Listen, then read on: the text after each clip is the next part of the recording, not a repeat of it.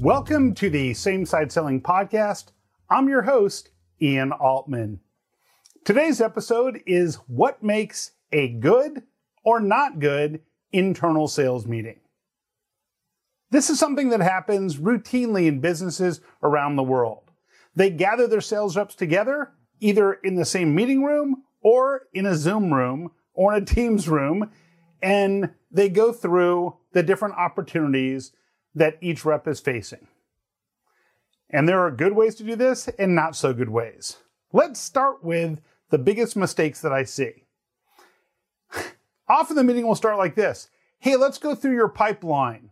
So Jim, we're going to start with you. Here are the 5 deals I see right now in your CRM. Meaning, within your customer relationship management software, we're going to now have Jim read off all of the details that already exist inside of the CRM. Why do we do this? People could have reviewed this in advance. So it doesn't make a lot of sense for us to do that. Then someone asks a question like, so what's going on with this deal? Does it look like it's going to come in next week, or do we need to push this thing off? And then the meeting typically gets dominated by the most long-winded participant in the meeting. So if there are 10 reps, the meeting's scheduled for an hour, each person doesn't spend 6 minutes.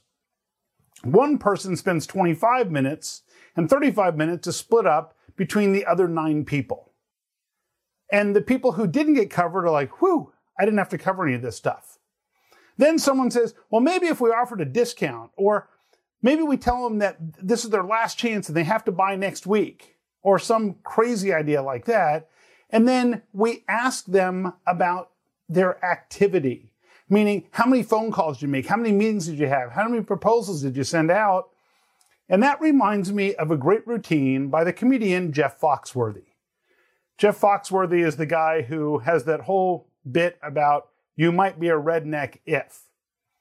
And he's a pretty funny guy. And Jeff Foxworthy has this routine where he talks about the idea of someone coming to collect payment for his car.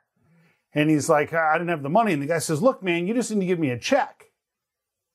And the individual says, oh, check? You need a check? Oh, I thought you said you needed money, because I can give you a check. So what happens is we ask our reps, how many meetings did you have? How many phone calls? How many face-to-face appointments did you have? How many proposals? And it's like, oh, I thought you wanted us to grow our revenue.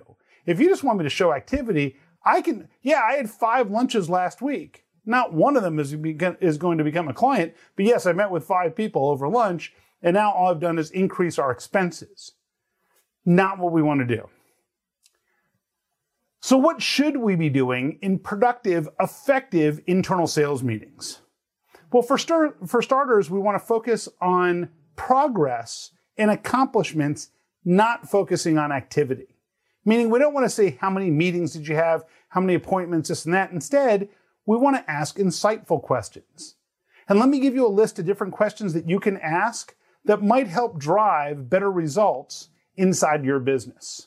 So for example, you might ask a question like, so this one opportunity, why would that client choose us over somebody else? So we have to ask insightful questions.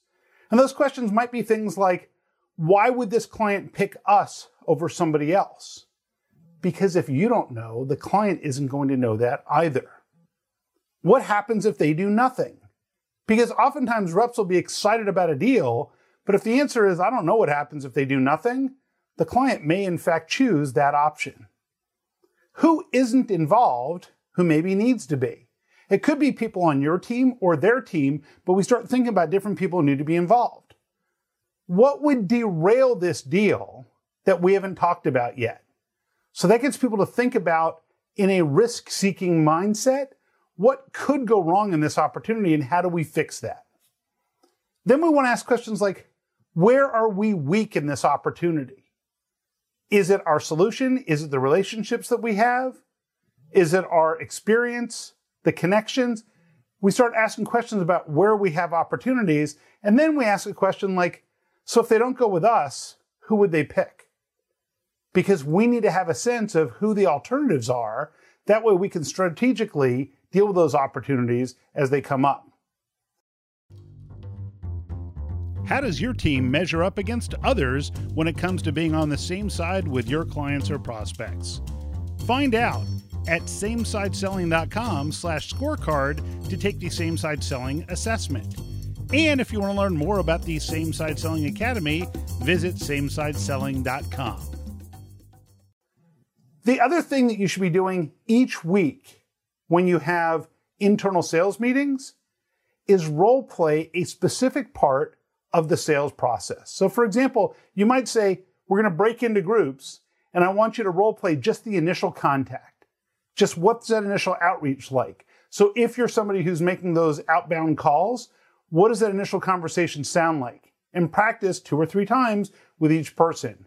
You might say, okay, so we're going to role play a scenario where you're trapped by procurement. So now you're dealing with a procurement person, you can't reach line of business. What is that going to sound like? Or, gee, the client says they love what we're doing, but our price is too high. How do we deal with that situation?